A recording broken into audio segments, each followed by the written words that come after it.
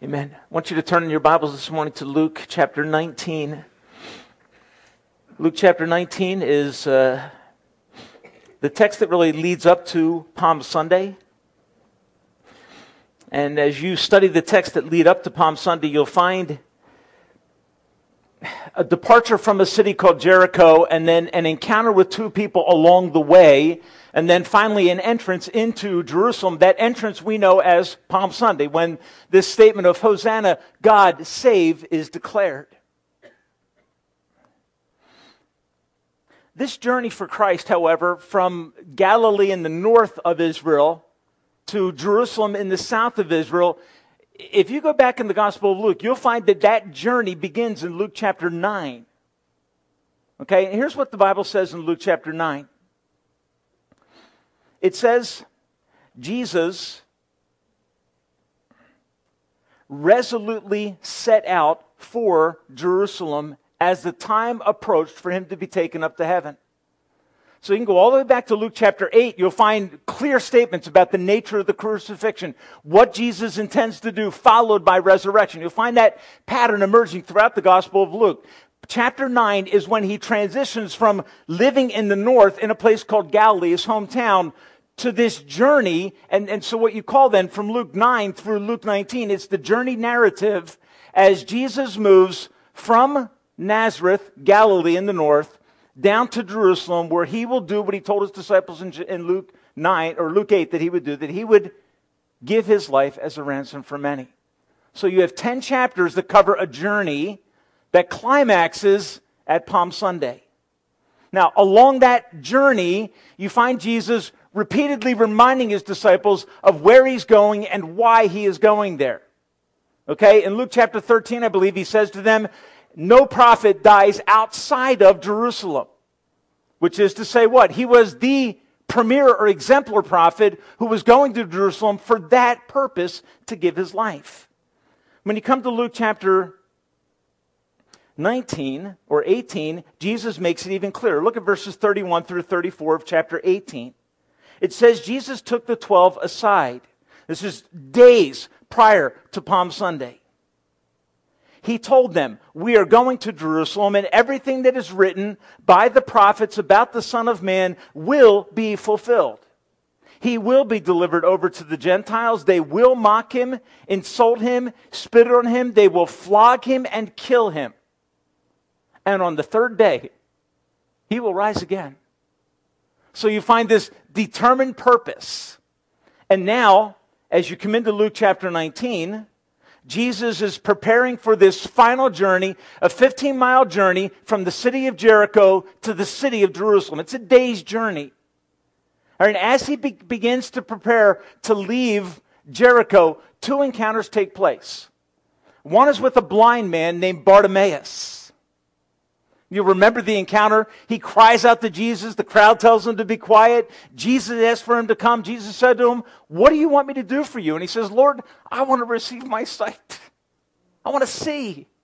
And Jesus, ignoring the crowds, brings this man sight. And it's a picture of what Christ had come to do. To deliver people from darkness and to bring them into the light. The next story is the story of Zacchaeus. And that's the story that I would like us to focus our attention on this morning. Begins in verse 1, chapter 19. Jesus entered Jericho and was passing through with a very specific, detailed purpose. Go to Jerusalem to lay down his life a ransom for many. That is the focus of Christ.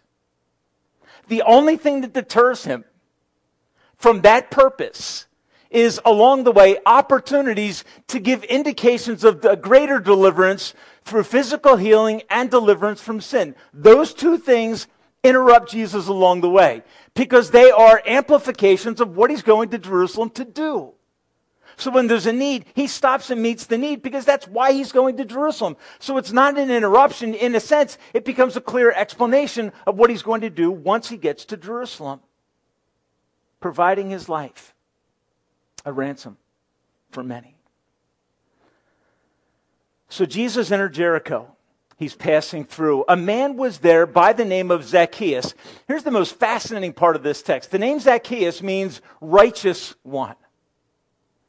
Okay, how many of you have ever thought of Zacchaeus and said, yeah, that's him? Okay, not the way you would think of Zacchaeus. He was a chief tax collector. The only time that word is used in the New Testament. Tax collector and publican comes up on a regular basis. Chief tax collector, in the Greek, it's one word. He is the top of the pyramid of tax collectors. Okay, that's who this man is. A chief tax collector and very wealthy. He wanted to see who Jesus was. But because he was short, he could not see over the crowd, nor were they willing to let him through. He was despised and hated. So he ran ahead and climbed a sycamore fig tree to see him, since Jesus was coming that way. I want to just take 4 steps through this passage of Scripture. Okay, 4 steps to kind of unlock what's happening in this interruption as Jesus moves from Jericho towards Jerusalem. The first thing we find is a wealthy but unhappy man. His name is Zacchaeus. He is a chief tax collector in the tax district of Jericho. If you go back and study a little bit about tax districts in the New Testament time period, you'll find that there was a tax district leader in Capernaum. There was a tax district leader in Caesarea on the coast. And then down in the south in Jericho, there was another commercial crossroads, and a chief tax collector lived there. So there are 3 of these gentlemen that live in Israel. They are the most despised and hated people of the land. What was the tax rate in Jerusalem or in the land of Palestine at the time of Christ? You know what the tax rate was? What you could get. That was the tax rate. Sometimes I'm beginning to feel like that's where I live.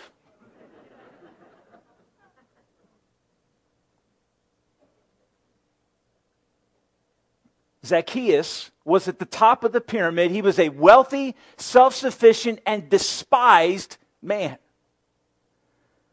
A tax collector was considered a scandalous traitor who sold out his birthright as a Jew for the privilege of benefiting under the power of the Roman oppressor that was in Israel at the time of Christ.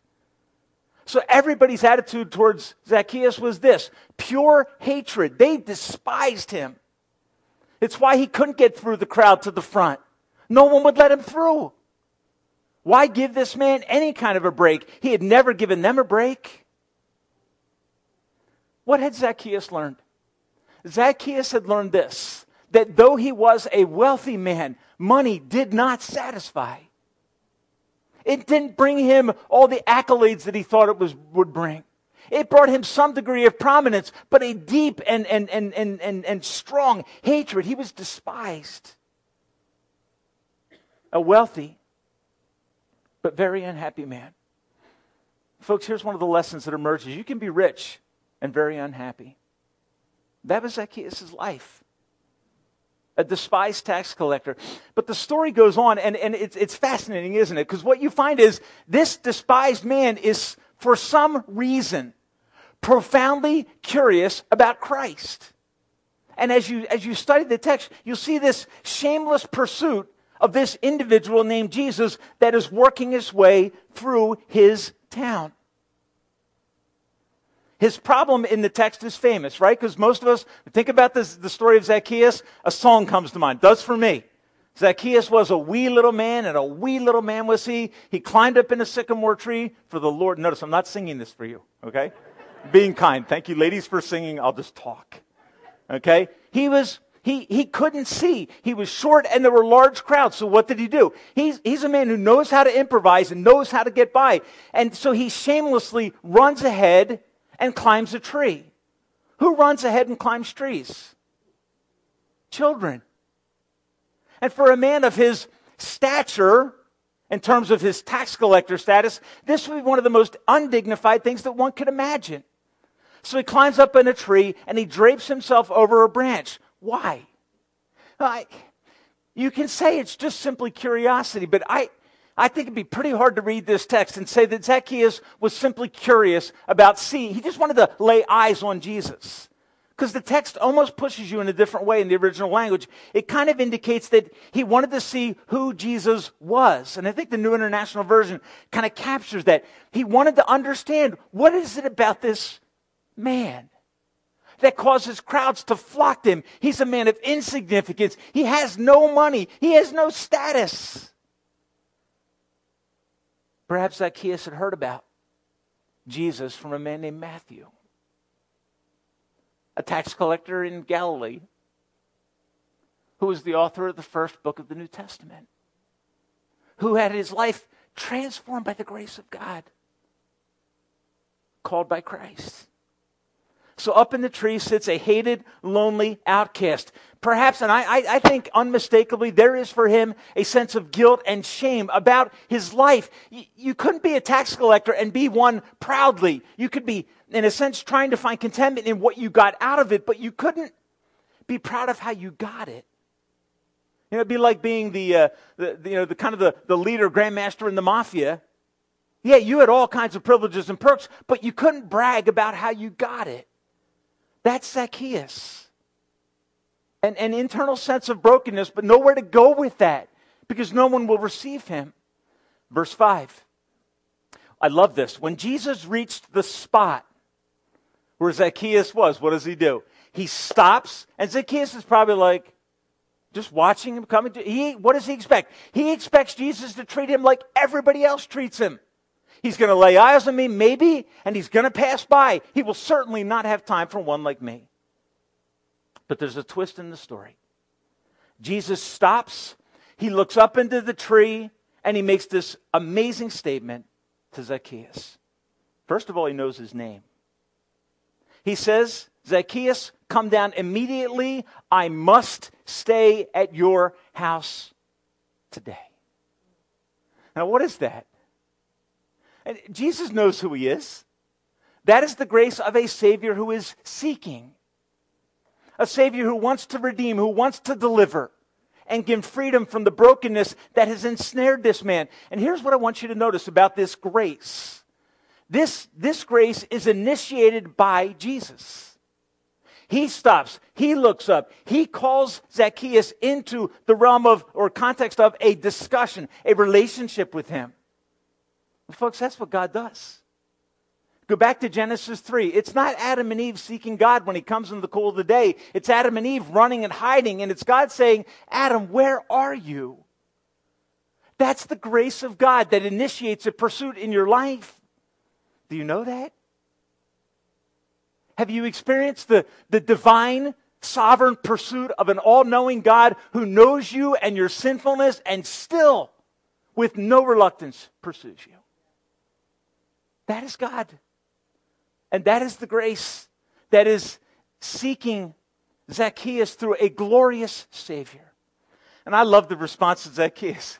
He comes down gladly. Why? He had not been welcomed by anyone for years. He had just been ignored, despised, spit upon, cursed. Why? He was a wretched, scandalous man. And yet that is who Jesus seeks an encounter with. Folks, can I just make this assertion? I believe Jesus came to Jericho that day to save a lost sinner. Because it fits with his mission. It's why he came into the world. What does Paul say in 1 Timothy chapter 1? Jesus Christ came into the world to save sinners.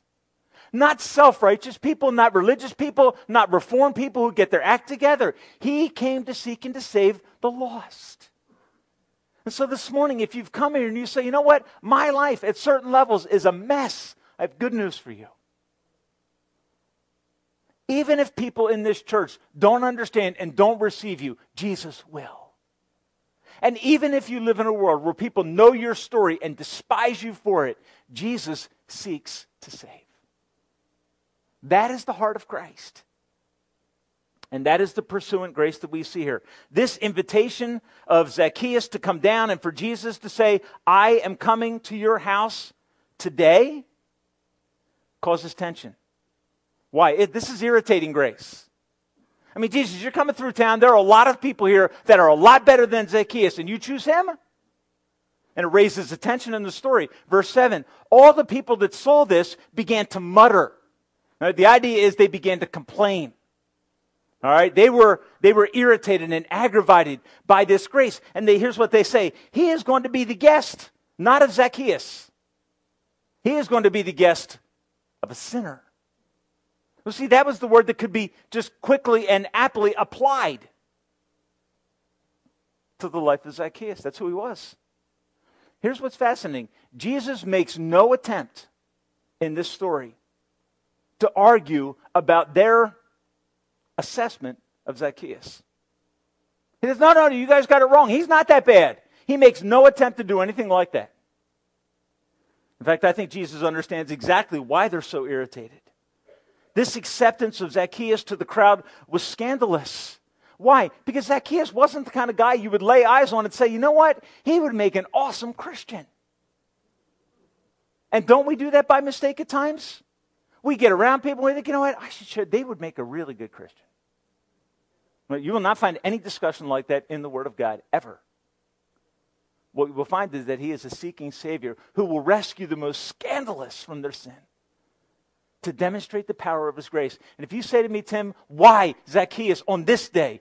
Because what is Jesus doing? He came to seek and to save that which is lost. Those that are extremely lost and those that are kind of lost. Reaching to the very depths of the dregs of humanity says what? If I can save Zacchaeus, there's hope for you.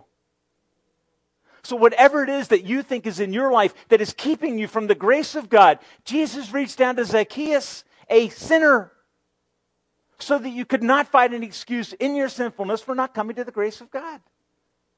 He's seeking you. He longs for you. And for everyone who has experienced this, this is the song of amazing grace, isn't it? Religion could not offer hope to a man like Zacchaeus. It can't offer help for sinners. Amazing grace never thrills and fills the heart of religious. It hardens them. It causes them to mutter, to be disdaining towards the grace that is shown. But as you read this story, you find that sin is no obstacle to the love of Christ. It's not. It has never put Him off. It has never caused Him to be disturbed. Your sin is no obstacle to the grace of God in Christ. That's why this story is recorded. While He's on His way to lay His life down as a ransom for many, what is He doing? He is saving the worst of sinners to magnify and exalt the cross towards which He is going. And then the last thing that you see in this account comes in verse 8. Now Jesus is there eating with him. And we don't know all that Jesus says. We know what He says along the way all the time. He's always talking about redeeming grace. He's always talking about His love for sinners. So we can assume that what Jesus has said all along the way is what He's sharing this day. And in response to whatever it is that Jesus is saying, Zacchaeus stands up and said to the Lord, "Look, Lord." An acknowledgement that Jesus is the creator of the world, the absolute sovereign of his life. Look, Lord, here and now I give half of my possessions to the poor. What's the first evidence of a changed heart? You know what it is? Generosity in love. That God has broken Zacchaeus from the specific area that bound him. Why would you become the tax collector? Why would you purchase that authority? To make money. How do you know Zacchaeus has changed? Because once he is converted by the grace of God, he immediately becomes a generous man rather than a man who is seeking wealth for himself. Here and now. And what is this? This isn't Jesus saying, hey, Zacchaeus is fine. This is Zacchaeus saying, I am changed. God's grace has invaded my life, and the evidence starts to flow automatically. It's not Zacchaeus trying to achieve salvation. It's that he has received it as a gift, and what happens? Out of his life begins to flow evidence of that change of heart. Here and now I give half my possessions to the poor, and if I have cheated anybody out of anything, which I think is an admission of his life, of his sin, he says, I will pay them back 4 times the amount. Which if you go back and look in the Old Testament, look at the law that governed theft at that time in restitution. He's going at least double the norm in this. So that there would be no question that the grace of God has deeply invaded the life of Zacchaeus and has brought about change. He was rich by theft. He was on this day transformed by simple faith in Christ. And the outflow was what? Voluntary restitution, a voluntary admission of his sin. And there is evidence then in this text of what? That there is on Zacchaeus' part a repentance and a placing of faith in the work of Christ. He found hope this day, folks. A man who had no hope, no one cared about him. What did he find? He found in Jesus Christ amazing grace and amazing love that was stunning to him and stunning to the crowd around him. Jesus said to him, "Today salvation has come to this house, because this man too is a son of Abraham." You might say, now why would he bring up the name Abraham in this setting? All right, and the answer to that question is found back in Genesis chapter 15. Abraham believed God. He placed faith in God, and what happened? Righteousness was credited to his account. By faith in God's provision, Abraham became what he never could have become on his own. And on this day, Zacchaeus demonstrated that he was in the lineage of faith people, of believers in God, and the result in his life was righteousness. A sinner on this day was rescued from the sin that bound him.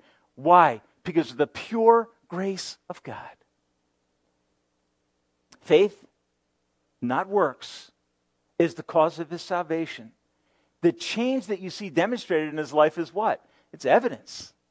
It's evidence. It's his story of who he used to be.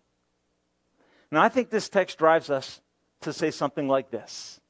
Once Zacchaeus' heart was transformed, what did he do? He stood up and he made a proclamation that my life will never be the same. Because the grace of God through the person of Christ had indeed invaded his life. The love of Christ for Zacchaeus is evidenced by his very presence in his house. He came to seek and to save that which is lost. And ultimately, through his death on the cross, he pays the ultimate price so that the worst of sinners can be delivered. That's why Jesus bore such horrific things on the cross. He was paying the consequence of Zacchaeus' sin, of Tim Hoff's sin, of your sin.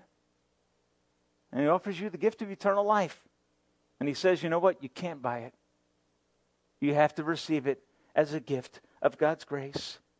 From this story here, I believe, is what we learn. Jesus is a seeking Savior. He is a Savior who came to seek and to save that which is lost. He could see value on the wreckage and junk heap of humanity. He saw what people could become by his grace, and he sought them out to change their lives. Now, yesterday, I was out picking up some lunch down at McDonald's. I confessed to eating junk food yesterday in front of my wife. She's wondering where I ate lunch. Now she knows. Sorry, honey. I passed by a sign that said auction down on the road across from Dairy Queen. I know a man that lives down that road. He's got 6 acres of what his brother calls is an open-air garage. Okay, and I've heard about this place, and I said, I'm going there. And I got up there, and it was the most amazing thing I had ever seen. 6 acres covered with stuff that was, to me, was absolutely meaningless. I'm telling junk, rusted stuff, everything virtually broken. Okay, and I can honestly say, honey, as I stood at that auction, not once was I tempted to say to someone, hey, buy that for me. And if you buy that broken thing for me, I'll give you the money for it. I was not tempted one time. Why? I didn't see any value in what other people saw value in. I didn't have the training. I didn't have the eyes to see. You know what I saw? I saw junk. That's what I saw. I saw one corner of junk go for $1,500 because there was some copper in it. And I'm like, are you kidding me? Why? There was nothing in it that called anything out of me. There was not any value I saw in it. But here's the bottom line. There were people there yesterday that saw things that I couldn't see. They understood the value of broken things that I couldn't understand. Why? I don't have the skill to fix them. So what do? The things they were buying are the kind of things that I throw away. And when Jesus went into Jericho, what did he see? He saw what other people could not see. He saw people that were broken that they could not fix, but knew that he could. And you know what Jesus Christ does in his grace? He reaches into the stuff of humanity, into the junkyard of humanity. He reaches out to people to change their lives forever.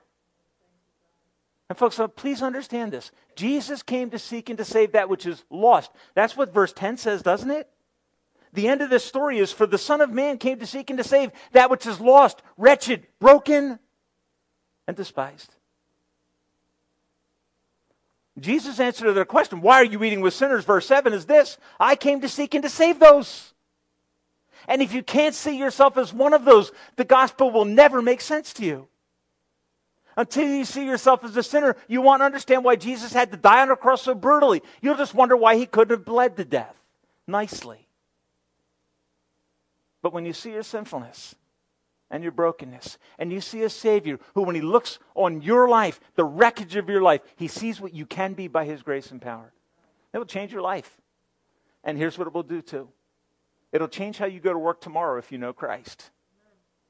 Because you know what we do? We tend to assess things, don't we? From a human perspective. And we're writing people off all the time. People that would make really great Christians. But we can't see it. I have a friend who restores cars. Jack Brink comes to our church. He's got stuff sitting around his lot that I just look at and I'm like, call the tow truck. Call the salvage guy. And I watch what he does to those rusted buckets with 4 wheels. And I am amazed. Folks, that's what Jesus does. Zacchaeus is what? He is a deeply broken man in need of redeeming grace. And in Jesus Christ, he finds it. And I challenge you, if you've never trusted him, please understand, your brokenness is no obstacle to God. Your sinfulness, no obstacle to saving grace. None. And the person that works beside you or lives beside you or that sits at a desk beside you in school, their sin is no obstacle to what God can do. If he could save Zacchaeus, he can save you. If you would simply come to him with the faith of Abraham that said, Lord, I believe, he'll change your life and your destiny forever for his glory. Let's bow our heads together this morning. Father,